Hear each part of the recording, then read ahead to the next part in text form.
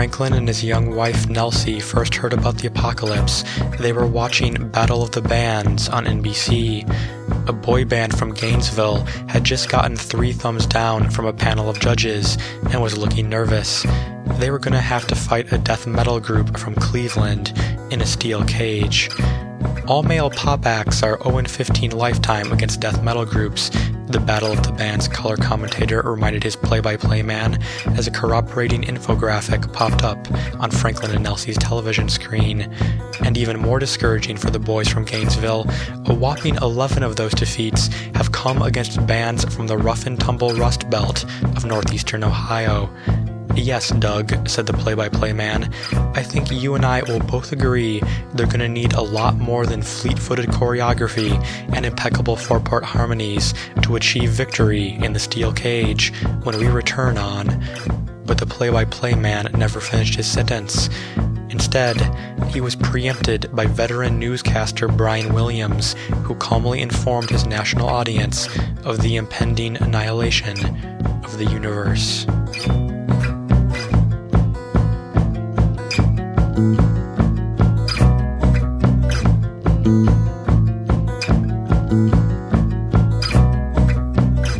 Williams had learned of the apocalypse earlier that afternoon in a special meeting with NBC executives, representatives from major corporate sponsors, and God. God, in his infinite mystery, had simultaneously materialized in television boardrooms across the world and had taken the form of the most beautiful, iconic woman of each respective country, Marilyn Monroe in the US, a Bollywood actress in India, 60s-era Sophia Loren in Italy, at each meeting gently and glamorously breaking the bad news and requesting, from here on out, to be referred to as she. God had explained to the TV presidents, news anchors, and advertisers that the world was about to end, more specifically at 11:30 p.m. Eastern, 8:30 Pacific, and that she was counting on them to help make the few final days leading up to Armageddon as painless and entertaining as possible. She wanted a minimum amount of bloodshed, a maximum amount of fun. As Brian Williams related all this to his viewers, aided by God's words transcribed by a visibly terrified NBC intern onto his teleprompter, extra apocalypse-related information scrolled leisurely beneath him at the bottom of the screen, and Franklin and Nelsie, not knowing what else to do, read it aloud.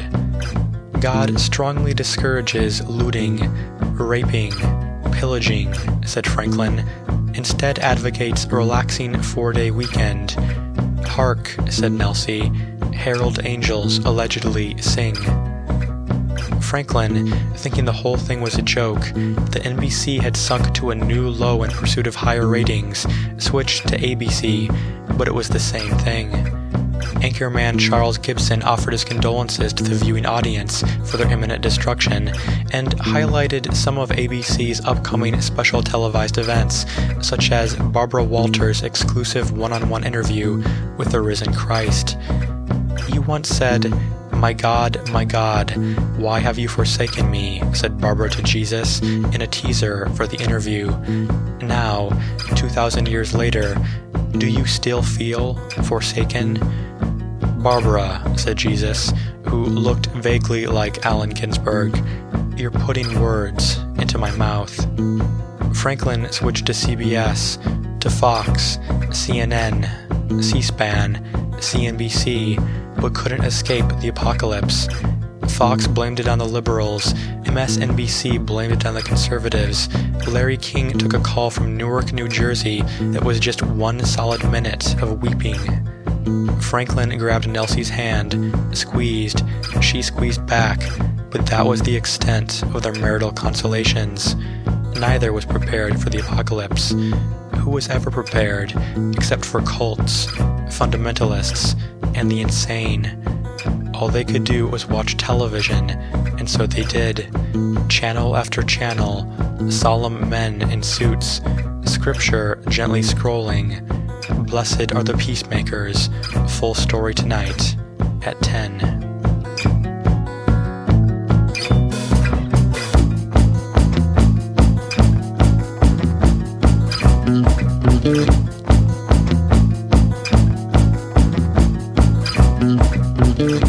Meanwhile, in a bunker in rural Oklahoma, 12-year-old Charmaine watched Fox's Apocalypse coverage with her fellow members of the Tulsa Zebulonites, a breakaway sect of the Church of Arithmetically Consistent Prophecies. The Zebulonites' charismatic leader, Jojan Cyrus, was in the bunker's combination prayer rec room, Revelation Central, with the liturgical candles and the foosball tables, and was on the phone with a Fox News commentator whose brow-furrowed, makeup-enhanced face glowered at Charmaine and the Zebulonites from multiple televisions at the other end of the rec room, where there was also Yahtzee, Balderdash, and Twister. "So what you're saying, Mr. Cyrus," said the commentator, "is that our reports of an 11:30 p.m. Eastern apocalypse are inaccurate." "Yes," said Jojan, whose face on the Revelation Central televisions was an archival photo acquired from the Tulsa World during his mutton chop phase. "You claim that the apocalypse will actually occur at 7:77 p.m. Central Time." "That is correct," said Jojan. "You are aware, of course," continued the commentator, his face various shades of orange on the decades-old Revelation Central televisions, that 777 is not a real interval of time. Jojan, now years post-mutton chops, exhaled deeply into the telephone mouthpiece and contemplatively stroked his countdown to the apocalypse-style beard. "When the seventh seal opens," he said, "when the seventh trumpet sounds, when the seventh thunder echoes across the land, all these mysteries shall be revealed." Charmaine had lived in the Zebulonite bunker for 2 years, ever since her own private apocalypse day. She had come home from school, backpack on shoulders, bubblegum in mouth, pop song in head, looking forward to the latest episode of the Disney Channel's Dixie Duke, Teenage Data Entry Specialist, waiting for her on the familial Sony Trinitron, only to discover her apartment completely bare, the appliances, furniture, beauty magazines, framed photos, Trinitron, all gone, leaving only her mother, standing cross-armed where once had been a love seat, as the sole unplundered artifact of her pre-apocalyptic life. "How did they steal the refrigerator?" was what she first said, after a sufficient cocoon of silence had absorbed her initial shock, but she never received a straight answer, instead got treated to a fumbling, elliptic, maternally delivered 2-hour monologue re the history of the Church of Arithmetically Consistent Prophecies, the late 90s formation of the splinter Tulsa Zebulonites, the wickedness of the modern era, the superfluity of material possessions, and the vital importance of getting clean for the end of days, as her mother drove the exact speed limit to a secluded bunker just outside of Tuskahoma, population 867. In the bunker, known colloquially by Zebulonites as Zion West, Charmaine and her mother shared a room with 2 other families, the Marionettes and the Fergusons. Demographically, all 3 families in the cramped, unair-conditioned room were identical: 1 white non-Hispanic adult female, 30 to 39, 1 white non-Hispanic female child, 9 to 12, adult males of any ethnic category noticeably absent, all 3 real daddies supplanted by the charismatic Fox News interviewed new daddy, Jojan Cyrus, daddy to all the girls in the bunker, at least until they reached the age when the daddy-daughter dynamic was modulated and compromised in ways that Charmaine had not yet experienced. Neither the Marionette nor the Ferguson girl was Charmaine's friend. Charmaine avoided them when she could, cursed and kicked them when she couldn't. Her roommates enjoyed the full array of Zion West diversions, crucifixion coloring books, Who Wants Eternal Life Deluxe Party Edition, the Epistle of St. Paul to the Ephesians, The Game, while Charmaine longed for the vanished comforts of her pre-bunker youth, her CDs, magazines, computer games, Beverly Cleary books, posters of female pop stars mid-choreographed dance move, and male pop stars in shirtless triumvirates on bearskin rugs, her real daddy, who admittedly had disappeared long before the appliances and the furniture, a vanishing act explained, similarly to the exodus to Zion West, in a vague and unconvincing car horn-punctuated diatribe by her mother during the long, tear-soaked drive that had brought Charmaine to Oklahoma from her native Kansas when she was 6.5 years old. Charmaine's only true friend at the bunker was Wallace, the 13-year-old son of a hairdresser recruited into the Zebulonites from northern Florida. His mother had developed a bad meth habit prior to her religious awakening, and her hairdressing had understandably suffered, any haircuts requiring an electric shaver inevitably ending in disaster.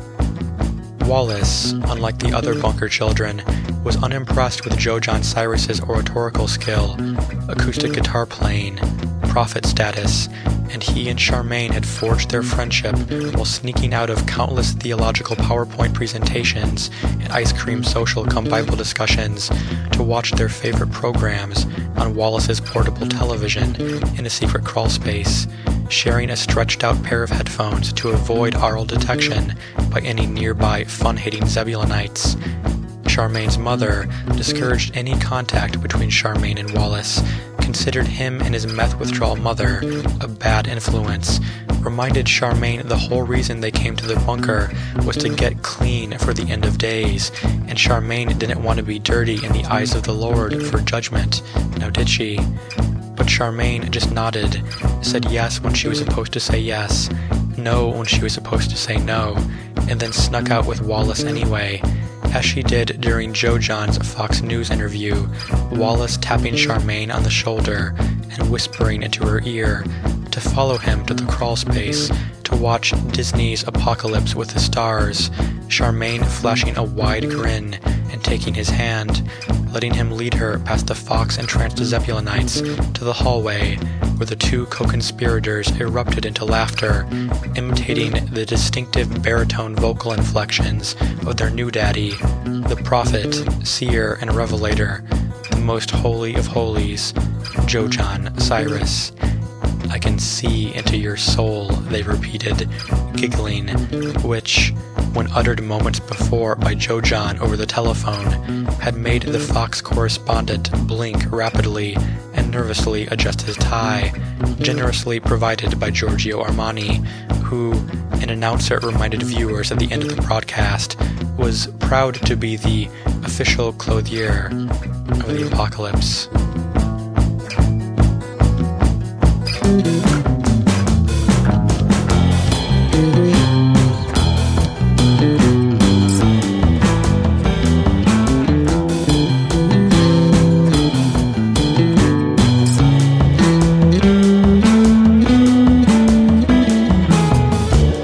Disney's Apocalypse with the Stars came to its millions of panic-stricken, Armageddon-stunned, solace-seeking viewers from a Walt Disney Studios soundstage in Burbank, California, populated by God, A-list celebrities, and a skeleton crew of gaffers, grips, best boys, hairdressers, makeup artists, camera operators, et al., who lacked any loved ones to brave the end of the world with, instead preferring to spend their final days on Earth setting up light diffusers and securing loose cabling with duct tape.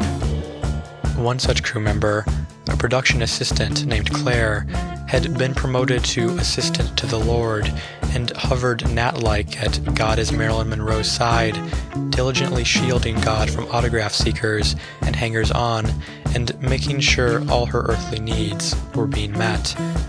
"Coffee," said Claire to God, "pomegranate juice, mineral water, meatball sandwich, crab pâté."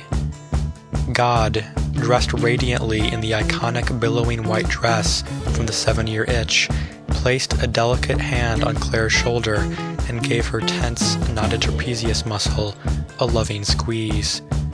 "Please, rest, my child," said God, in Marilyn's trademark breathy, sultry voice. "I have no need for such things.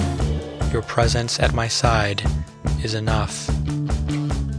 Apocalypse with the Stars, taping for tomorrow's primetime broadcast, was designed to provide the decent, God-fearing citizens of the US of A with a pleasant, wholesome alternative to the rioting, theft, violence, depression, and sexual deviance that God and Disney ABC's top brass feared would engulf the nation after the advertised scheduling of their collective demise.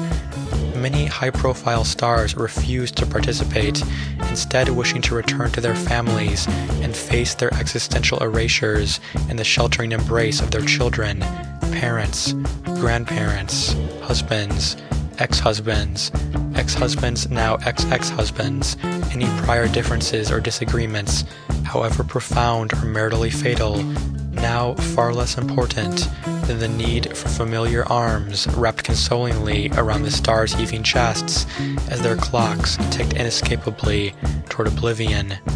But a healthy handful of celebs dutifully signed on, swayed by God's miraculously delivered texts to their cell phones and BlackBerries, explaining that this, the entertaining and comforting of their fellow humans, the comedic, athletic, and musical diversion of death, agony, and despair, was to be the greatest and most acclaimed role of their lives.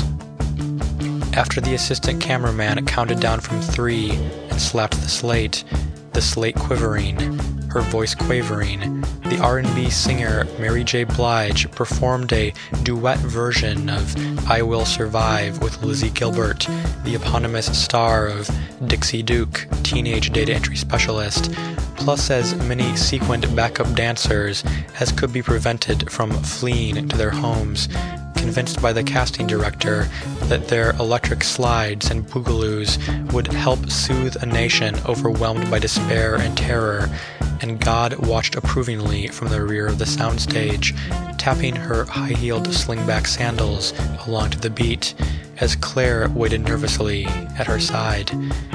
Claire was unused to assisting anyone who required nothing more than her presence. She was far more experienced with stars who demanded coffee, Evian water, M&M's Sans Orange, BLT with no tea, less experienced with God's hands gently massaging her shoulder and divine words tenderly tickling her ear than with producers' hands lingering uncomfortably long on the small of her back, and directors' spontaneous, unprovenanced, high-decibel tirades that served no discernible purpose other than to misdirect their magical world of Disney stress and obliterate Claire's already dental floss tenuous self-esteem.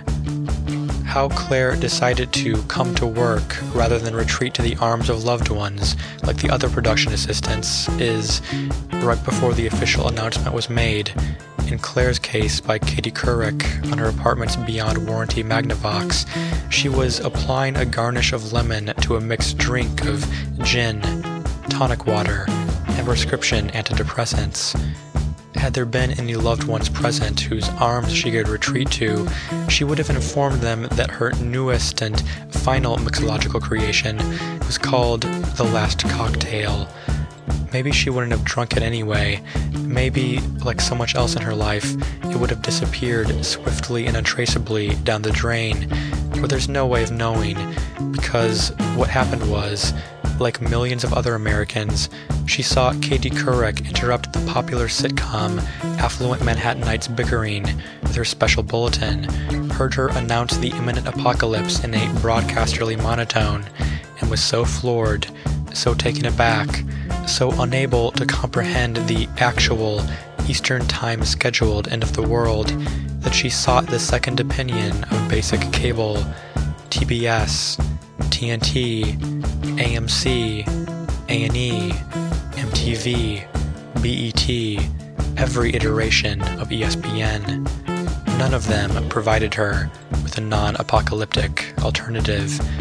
Several, such as the Home Shopping Network and the Golf Channel, simply broadcast color bar test patterns with the superimposed caption, "May God have mercy on our souls."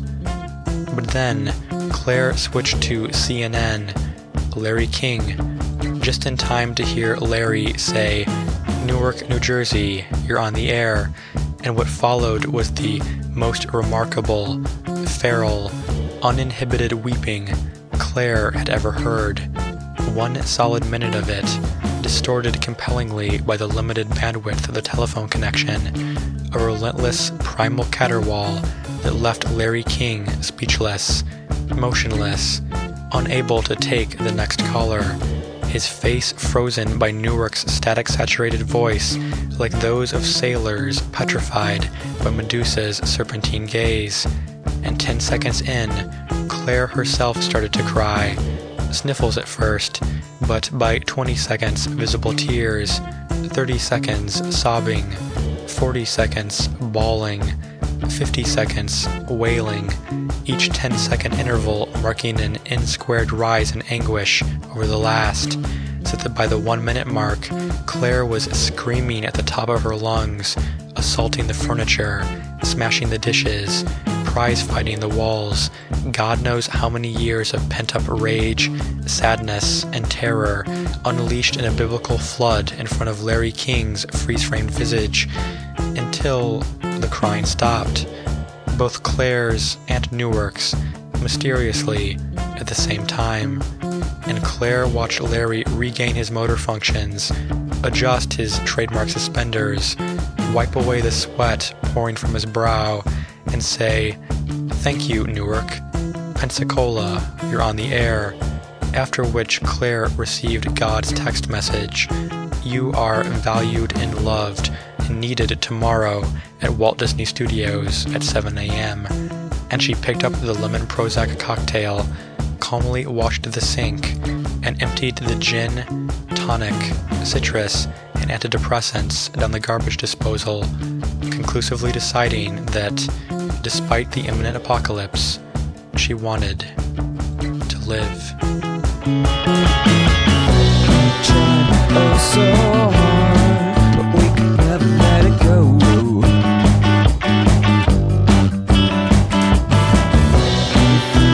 Oh, so high, but we could never let it show.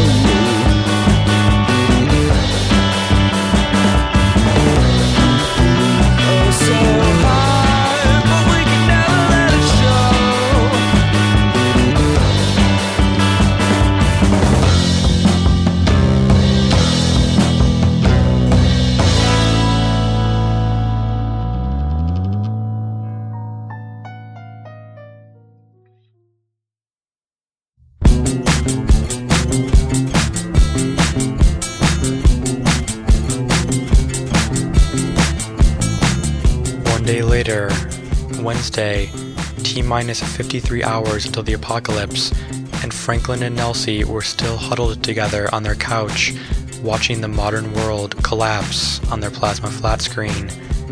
The day before, they had talked about driving to Florida to be with Nelsie's family in Miami. Franklin wasn't particularly close to his brothers, and his parents had already passed away, but ABC's apocalypse coverage had dissuaded them from any travel.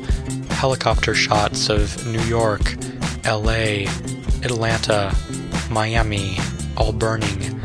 Looters stripping clean Walmarts, Targets, Bed Bath & Beyonds, Old Navies, beating each other to death in the street over organic cotton tote bags and flannel duvet covers, and National Guardsmen abandoning their units and fleeing into the sewers with gas station pornography and stolen cases of malt liquor, stabbings and shootings and decapitations shown in graphic detail, ABC free from federal censorship after the ritualistic stabbings and shootings and decapitations shown in graphic detail, ABC free from federal censorship after the ritualistic mass suicide of the entire FCC early Wednesday morning.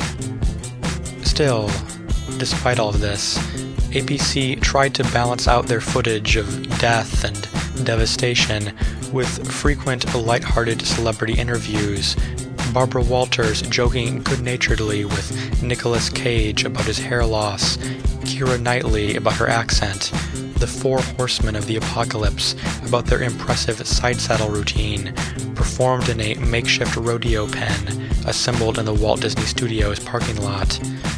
No one mentioned their scheduled annihilation, their fears, anxieties, doubts, the plumes of smoke visible from downtown LA, where the National Guard were drinking themselves into a collective stupor in the sewers as the city above them burned.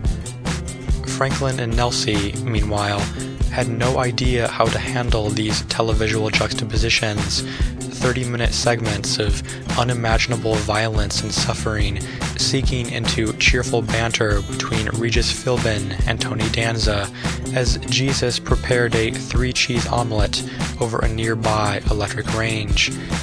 Mostly, they just held each other very, very tightly and prayed.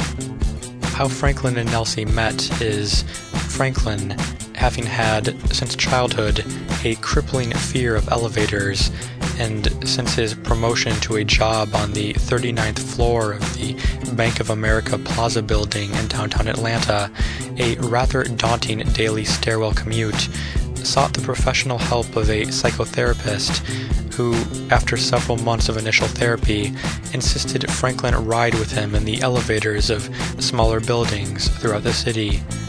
One such building was a 2-story shopping complex called Purchase Land, where Nelsie worked at the Winn-Dixie.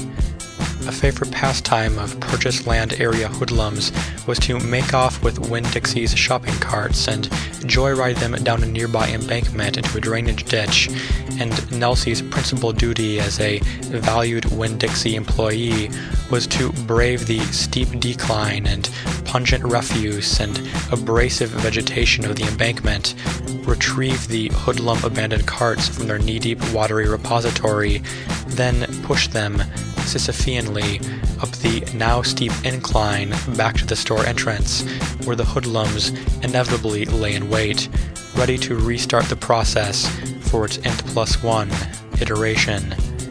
Every day this happened, down and up and down the embankment, into the filthy water, fishing for the joy-ridden carts, Nelsie thinking it surely can't get worse than this, until, on a Sunday in the spring, Franklin showed up, riding up and down and up in the clear 2-story elevator, his face contorted in a visible but not audible scream, his psychotherapist beside him, calmly scribbling down notes, and as Nelsie went back and forth from Winn-Dixie to ditch, pushing carts in, chasing them out, she couldn't help but glance at Franklin, the picture of terror in his hydraulic plastic cage, and think, so, it does get worse than this, an observation that filled her with an overwhelming sense of empathy, sympathy, and sadness. So, when at last her shift ended, when the final cart had been coaxed up the embankment back to civilization, Franklin was still in the transparent elevator, still silently screaming, and Nelsie, too exhausted to think her decision properly through, headed for the elevator to see if she could do anything to help this poor, infinitely oscillating man. What she had to offer him in the way of psychological or emotional assistance wasn't immediately clear. After all, she probably would have had her own psychotherapist following her up and down the embankment and aggressively scribbling notes if her supermarket salary wasn't so bargain rack minimal, but she was determined to do what she could to provide this agonized elevator rider with some small comfort, some semblance of peace, and so she pressed the up button, watched it glow a bright yellow, and waited for the doors to open. When she entered the elevator, she was immediately struck by just how loud Franklin's screams were in the surprisingly reverberant elevator interior. The psychotherapist was wearing bright orange earplugs, such as those sold in aisle 7 of the Winn-Dixie. Not knowing what to say, what to do, how to act, Nelsie just stood there, riding along with screaming Franklin and his scribbling therapist from floor 1 to 2 and back ad infinitum, until, gradually, Franklin stopped yelling, grew silent, regained some color in his face, his therapist now on his second notepad, shorthanding furiously, almost masturbatory in his clinical excitement, and Franklin and Nelsie continued writing together, an arm's length apart, wordless, as the sky dimmed and Atlanta's myriad timed lights flickered on like 10,000 premature Christmas displays. Then they began to talk about the weather, the traffic, Ted Turner, the Braves, NBC's Battle of the Bands, which they both agreed was the most brilliant thing on television, particularly the previous night's episode, a Greco-Roman wrestling match between members of Def Leppard and Motley Crue. Def Leppard, a huge underdog, had ultimately won thanks to a stunning 5-point takedown by their one-armed drummer in the third period. And, at some point, maybe during their recounting of favorite Battle of the Bands episodes, maybe during their analyses of the Braves' bullpen, maybe during their discussion of the collective citywide psychosis caused by the brutal Atlanta summer, Franklin realized that tomorrow he was not going to climb 39 flights of stairs, and Nelsie realized she wasn't going to push shopping carts up an embankment, and both realized that neither would ever again be lonely, that together they would be strong enough to face what had previously shamed, numbed, and crippled them.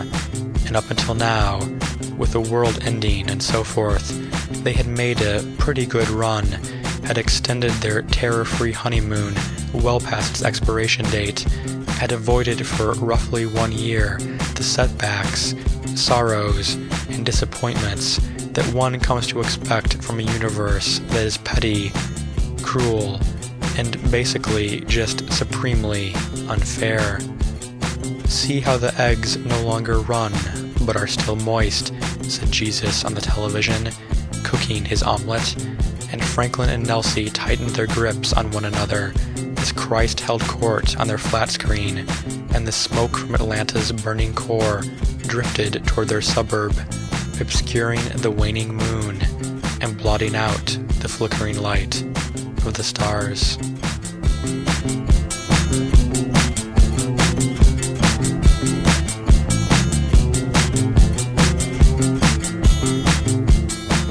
Back at the bunker, Joe John Cyrus was giving a rapt audience of pajama-wearing pubescent girls a sneak preview of heaven via a PowerPoint presentation projected onto the wall opposite the ping-pong and foosball tables.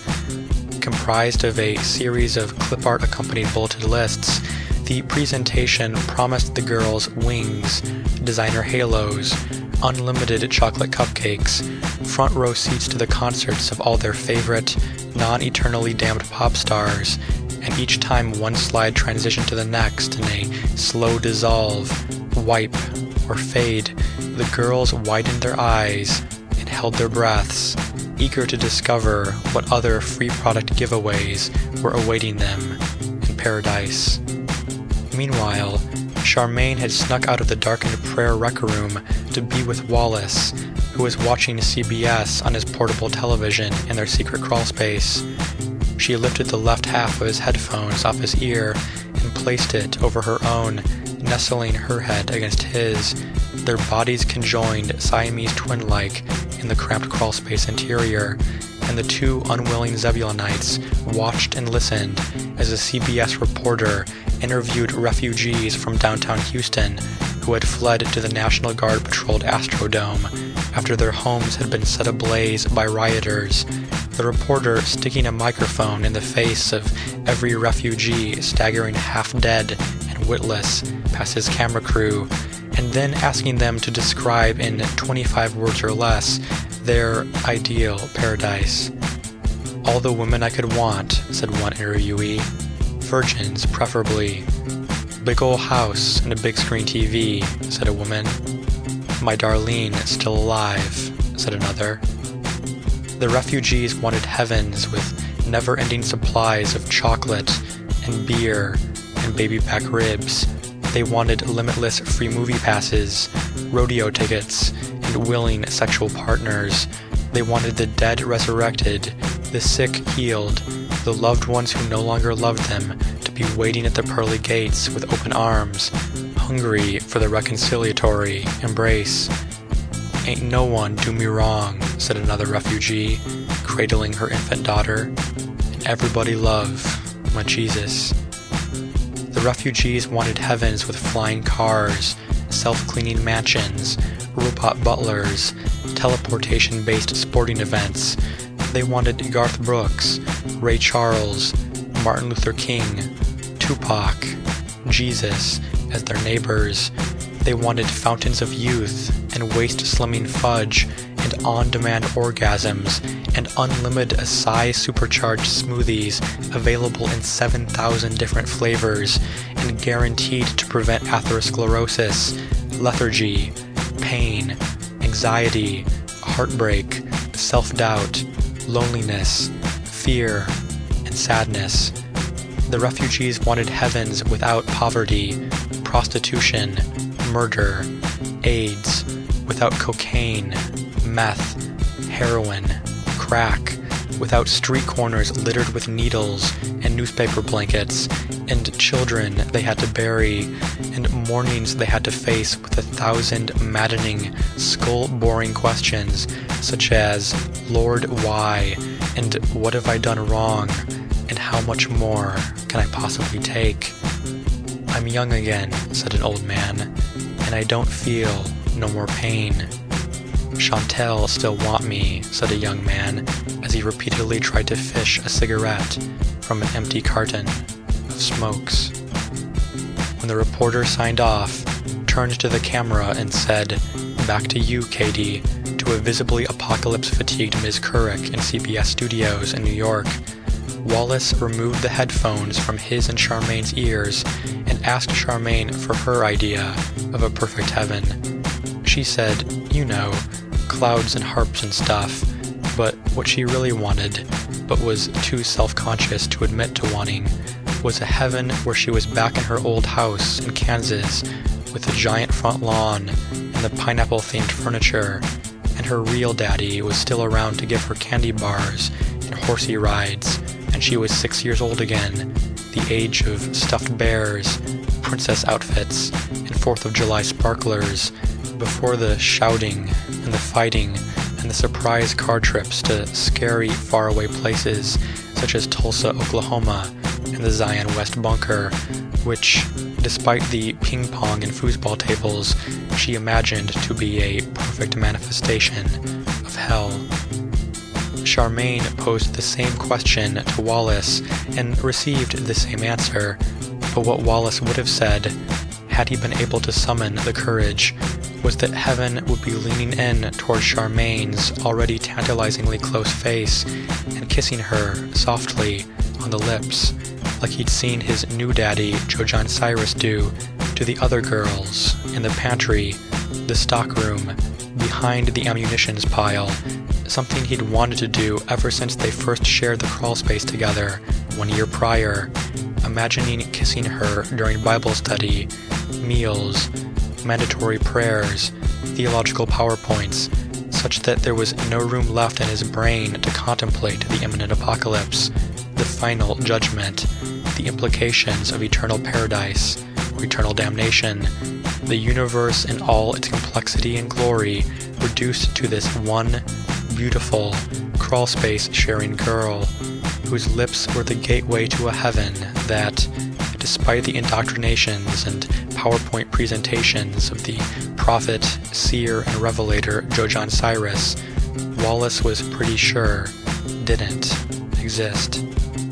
Charmaine put the headphones back on, Charmaine listening to the left channel, Wallace the right, and as they watched Katie Couric mumble teleprompted omens and tragedies ear to ear in the sanctuary of the crawlspace, the pajama-clad girls in the rec room cheered at a PowerPoint slide, promising them eternal hot fudge sundaes, clapping and rising for a standing ovation, after which Joe John dismissed all but one of them, who he led gently but briskly into his private room, locking the door behind him, the girl about to learn the true cost, including baggage and service fees, of a one-way ticket to paradise. Before break your heart, break your heart. There's one thing you gotta know before we close the deal, close the deal. There's one thing you gotta know, gotta know. The pavement's warm and unforgiving. The flesh is soft in this exposure. A motorcycle will carry us into the sunset. A silver screen.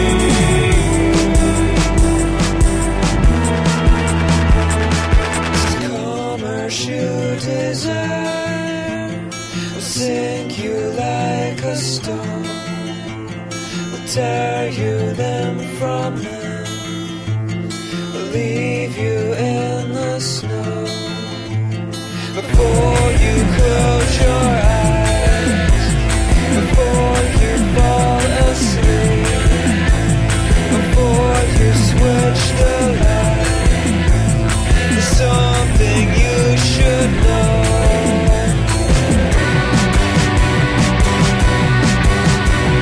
It's not that I believe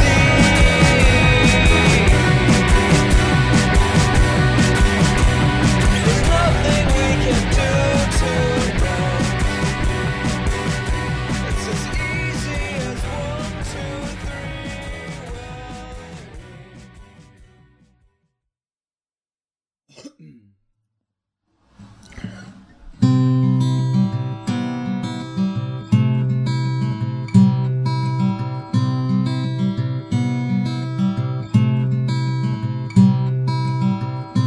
Day 5 of Disney's Apocalypse with the Stars and the on-air celebrities had begun to crack. Michelle Kwan repeatedly skated into the walls of the Disney ice rink in Anaheim to a Rodgers and Hammerstein medley. Rachel Ray dissolved into tears while preparing a coconut chicken curry, blaming it on the onions. Jeff Foxworthy, mid-stand-up routine, froze after the 7th "You might be a redneck if," and stared deer in headlights-eyed at the camera for an excruciating 30 seconds before walking off the set, slump-shouldered and silent, his punchline never to be delivered. Franklin and Nelsie watched all of this from their permanent vigil on their couch, subsisting on wheat thins, barbecue sauce, and packets of croutons scavenged from the slimmer and slimmer pickings of their pantry. The last of the trail mix had been devoured on day 4 during an aerobics lesson from Richard Simmons and a neon spandex-wearing Virgin Mary.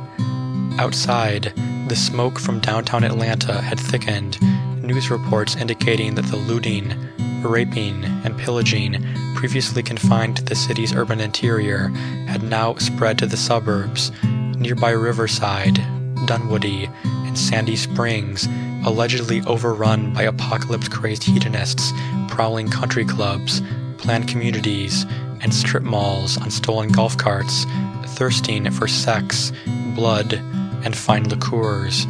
And each hour the sound of distant gunfire and sirens grew closer and closer, causing Nelsie to tremble in Franklin's arms as she tried to focus her attention on the TV. Currently, the TV was showing a second Barbara Walters interview with Jesus as part of ABC's Christ's Comeback special, and though Barbara started the interview innocuously enough, with puff questions concerning Jesus' facial hair, his preferred brand of sandals, his favorite apostle, by the 5-minute mark, after Jesus shared an amusing anecdote involving the curing of a leper, Barbara had completely lost it, and she fell out of her chair, crawled toward Jesus' feet, and clutched at his robe, demanding again and again that he tell her whether or not she was going to heaven, until 2 producers pulled her off and carried her, screaming, to the green room.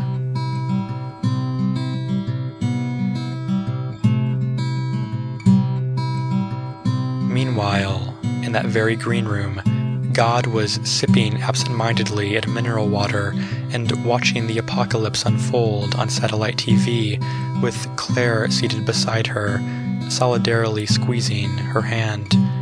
Since Tuesday, Claire's first day as assistant to the Lord, she hadn't left God's side, passing the long hours between God's brief television appearances by telling stories from her childhood in Wisconsin, eating fried cheese curds, flying kites on frozen lakes, petting cows at the state capitol building. And though God surely knew all these stories, her being all-knowing and all-seeing and so on, she still listened intently, laughed at the appropriate moments, nodded encouragingly at the rest, and Claire found herself excavating narratives from her youth that until now had been all but buried beneath the detritus of her stifling, suffocating adulthood.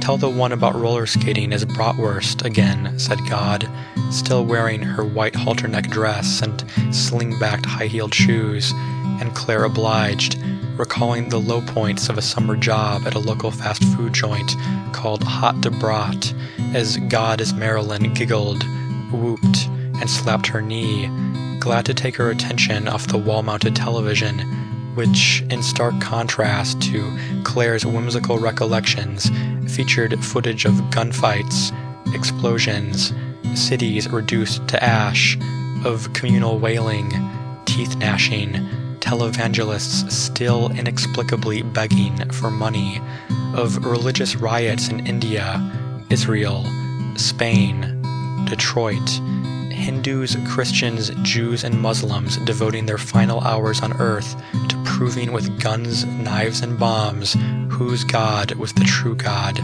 the Marilyn Monroe rubbing elbows with Ben Affleck on ABC, the Bollywood star lip-syncing to Desi Pop on India's Doordarshan, the Israeli supermodel Bar Raffaeli posing in lingerie on Israel Broadcasting Authority's Channel 1, the veil-obscured mystery woman illuminating Arabic letters for a Middle Eastern version of A Wheel of Fortune on Al Jazeera. There were no seven-headed beasts rising from the sea, no plagues of scorpion-tailed locusts, no rivers and rains of fire and blood, all harbingers of the apocalypse, man-made, shootings, lynchings, beheadings, bombings, gang rapes and arsons, beatings and tactical strikes. God pleaded with her viewers on every channel, on BBC One in London, on Slovenska Televizija in Bratislava, on CNBC Africa in Johannesburg, on RTM1 in Kuala Lumpur, to put down their guns, knives, chainsaws, belts and vests and jackets of explosives, and enjoy their television's primetime apocalypse specials, Vishnu's motorcycle jump, Jesus sings, tap dancing with Allah, but more often than not, she couldn't be heard over the din of gunfire and shouting, couldn't be seen on club-smashed, bullet-riddled screens.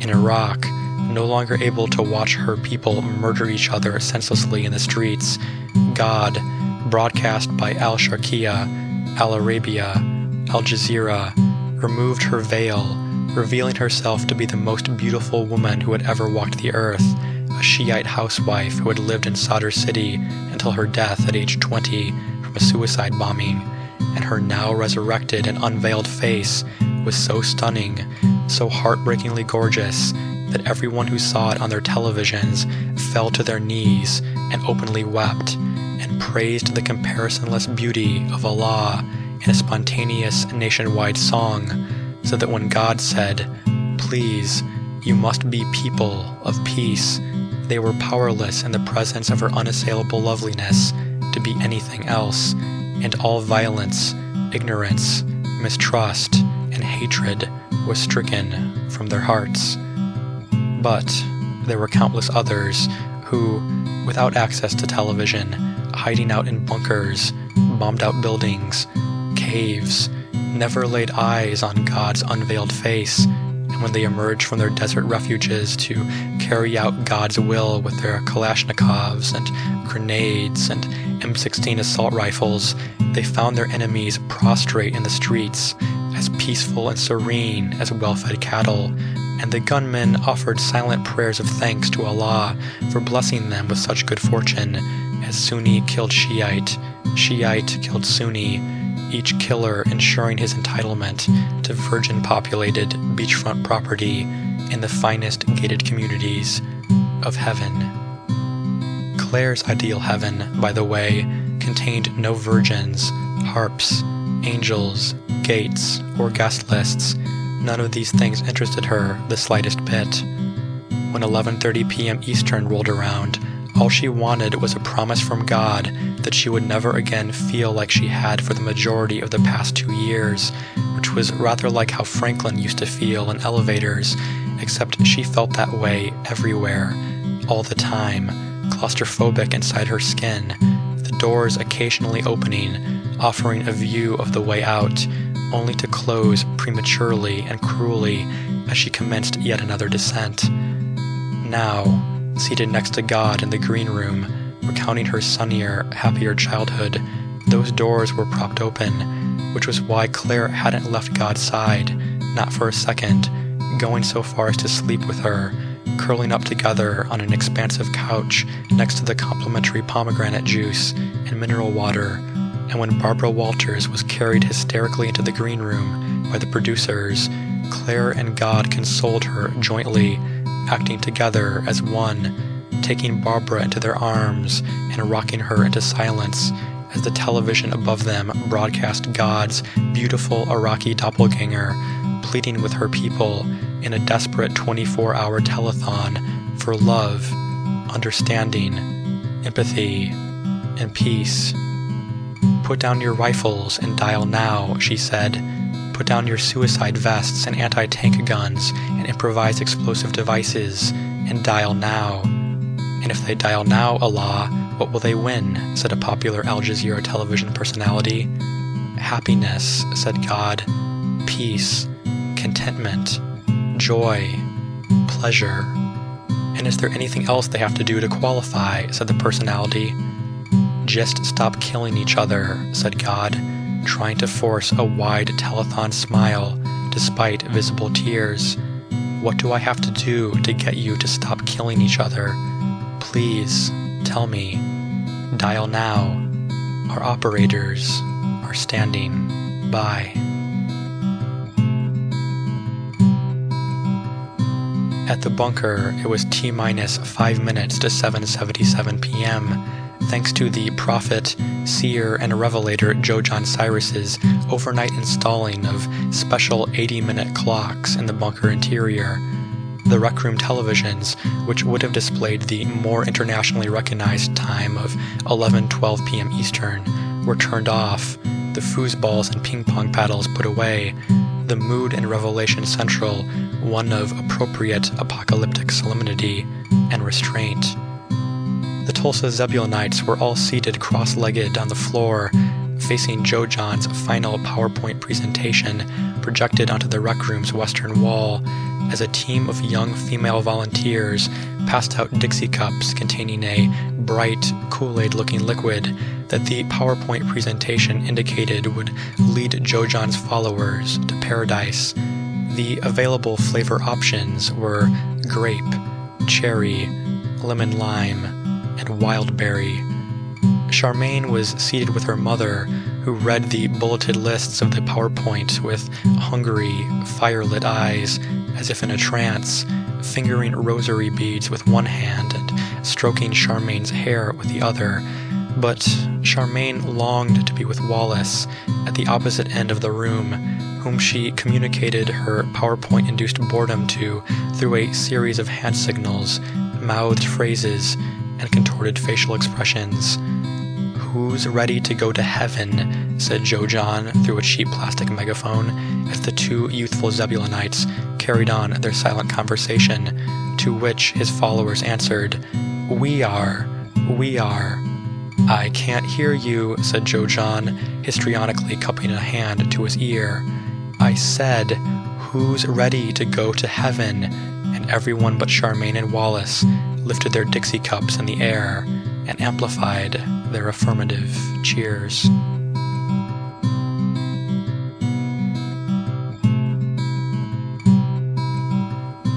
Still snug on the couch in their Atlanta suburb, Franklin and Nelsie could hear not just distant gunfire, but voices now, the laughter of the golf cart riding gangs, the screams of their victims, horrifying crimes now being perpetrated not just on their television, but in the neatly trimmed cul-de-sacs, boulevards, and traffic circles of their formerly peaceful, strictly ordinance-regulated neighborhood. Unable to block out the violence outside, they blocked it on their TV, switching from the bloody, dismemberment-inundated news to Apocalypse with the Stars, where God, as Marilyn Monroe, was performing a dance routine to put on a happy face from the Broadway musical Bye Bye Birdie with an unknown partner, the two dancers skipping and sashaying gracefully across the set as a trio of gaffers provided the musical accompaniment on banjo, mandolin, and ukulele. The partner, of course, was God's assistant, Claire, who in her youth had been an excellent dancer, ballet, jazz, modern, tap, and when God strode in front of the camera to keep the entertainment going after the last of the celebrities had succumbed to hysterics, Sigourney Weaver, Ice-T, David Hasselhoff all crumpled to the floor in fetal positions, quietly moaning. Claire had dutifully followed her, agilely aping God's pivots, toe taps, and grapevines as the camera captured their grace and beauty for all those still alive to witness the world drawing to its spectacular close. Franklin's ideal heaven, it's worth mentioning, was anywhere where he could live with Nelsie in health, love, and happiness for all of eternity, so that even death could not do them part. He could not imagine heaven without her. Franklin's greatest fear was that, due to some clerical error, some administrative oversight, he would arrive in heaven to find glittering palaces and pristine waters and endless supplies of gourmet food served by attentive, respectful Frenchmen in bow ties, accompanied by virtuoso Italian violinists for added ambiance. But no, Nelsie. The air would be clean, the lawns of his mansion freshly cut, verdant, his faucets calibrated to dispense fine Burgundies, Cabernets, Sauvignon Blancs, but none of this would matter because Nelsie wouldn't be there to share it with him. The thought of heaven without Nelsie was worse than how he had felt in the elevator, because this was an eternal elevator, the doors never opening, descending to basement to sub-basement to sub-sub-basement ad infinitum, Nelsie's absence haunting him for the full duration of time and post-time, his horror, torment, loss, unrelenting, a pain he could not, would not, even try to imagine. So if heaven meant no Nelsie, then he did not want heaven. If, in 15 minutes, she were to be taken from him, he wanted only oblivion, to feel nothing, for there to be nothing left of him to feel. He mentioned none of this to Nelsie, not out loud, but as the voices of the golf cart murderers drew closer, their threats now perfectly discernible, intelligible, looted alcohol rants punctuated by expletives, hyena laughs, scripture, he held on to Nelsie even tighter, and he was certain that she understood. Even when a brick crashed through the window, the voices now even clearer, glass exploding across the floor, Franklin and Nelsie kept holding each other, kept tactily reassuring one another, kept watching television, God in her billowing dress, Claire in her t-shirt and jeans, dancing lithely and effortlessly in front of a painted backdrop of a utopian, unburning Los Angeles. "You're an excellent dancer," said Claire to God, as God took her into her arms, swaying her hips to the floor-stomped rhythm of the loveless crewmen. "You're not so bad yourself," said God. "By the way, I'm sorry I wanted to die," said Claire, as God initiated a brief tango. "You go into all the trouble to make me and all." "I know," said God. "It's okay." God transitioned into a foxtrot, and Claire dug her fingernails into God's bare, milk-white shoulders. "I don't want to die anymore," Claire said. "I know," said God, leading Claire into a samba, a salsa, the Charleston, the twist.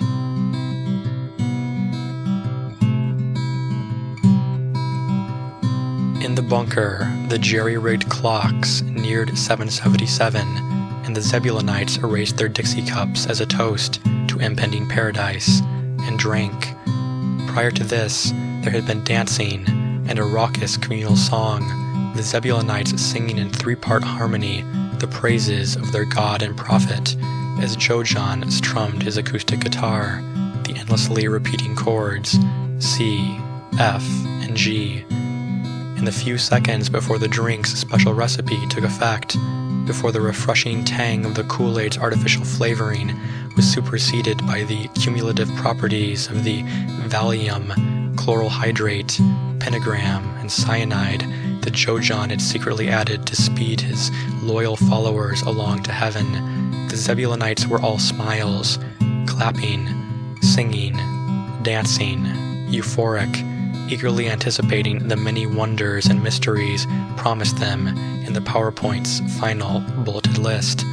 But Charmaine and Wallace would witness none of this, nor would they witness what followed: the seizures, the screaming, the clawing at the ground, crawling beneath foosball and ping-pong tables, the expectorations of vomit and blood. They had snuck out during Joe John's acoustic guitar playing, the PowerPoint's grand finale, when the Zebulonites had risen to their feet and harmonized their glorifications to God and his scraggly bearded messenger, and were now running through the hallway, hand in hand, laughing at the banalities and absurdities they had just been forced to ingest. "In heaven, you will never have to do your laundry," giggled Charmaine, one of her favorite claims of the PowerPoint. "Carbonated beverages will stay ice cold, and cheese will never go bad." "You will never need to use the restroom," repeated Wallace, "but if you decide to anyway, your bodily fluids will all smell and taste like honey." They were headed for the crawl space to watch television, but on the way they passed the bunker's exit and noticed that, for the first time, the armed guards were conspicuously absent.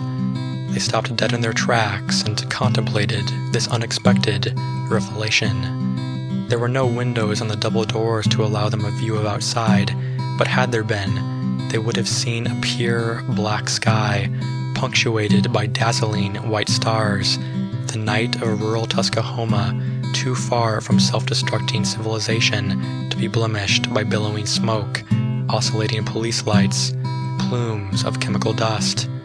The doors blocked out all exterior sound, but had they not, the two friends would have heard not sirens and screams, but crickets, owls, the soft murmuring of the wind. Charmaine and Wallace did not speak, but like Nelsie and Franklin conjoined on their couch, like God and Claire tangoing on the television, they communicated via touch, expressed their deepest hopes, desires, and fears through a simple squeeze of each other's hand, saw, in that one moment, each other's true, unadulterated visions of heaven.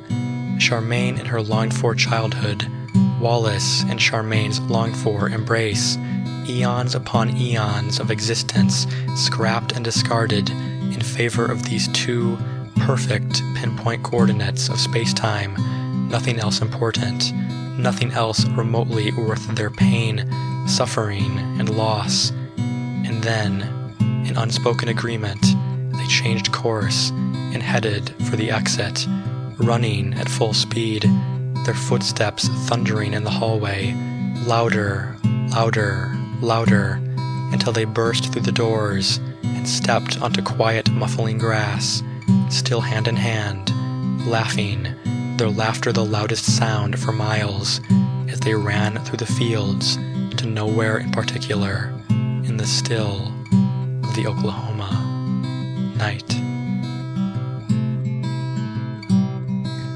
Father Time and Mother Earth are growing old so fast. We've gotta get out of here.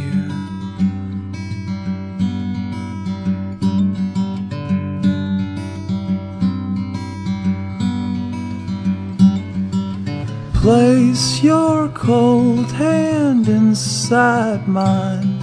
The earth is on her last legs. Well, she's breathing hard.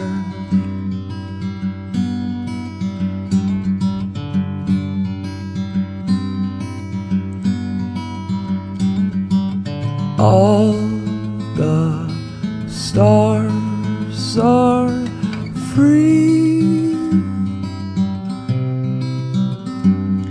We'll take your records and your dreams. All the stars are free.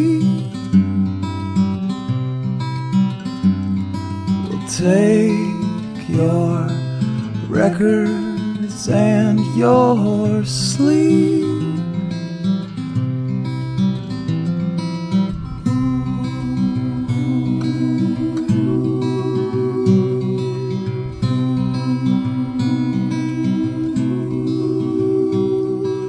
Hold me as I drift into a television dream.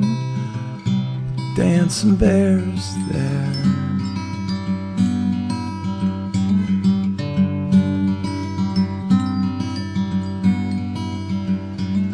I've been sleeping on your couch again while you shuffle around the room. I caught your eye.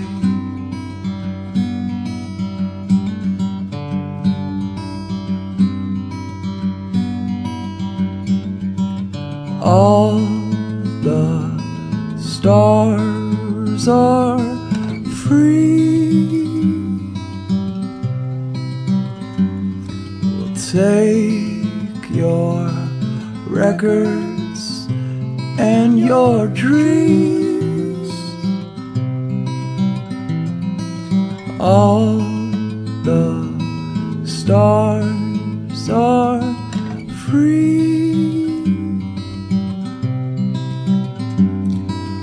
Take your records and your dreams.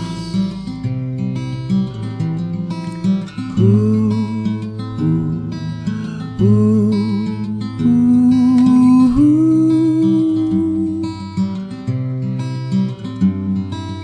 ooh,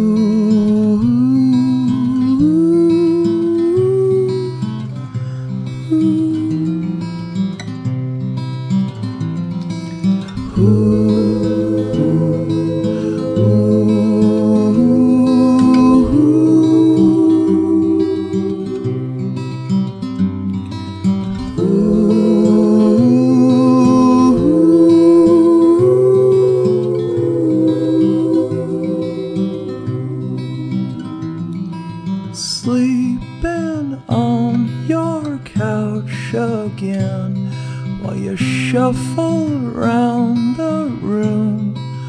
I've gotta get out of here.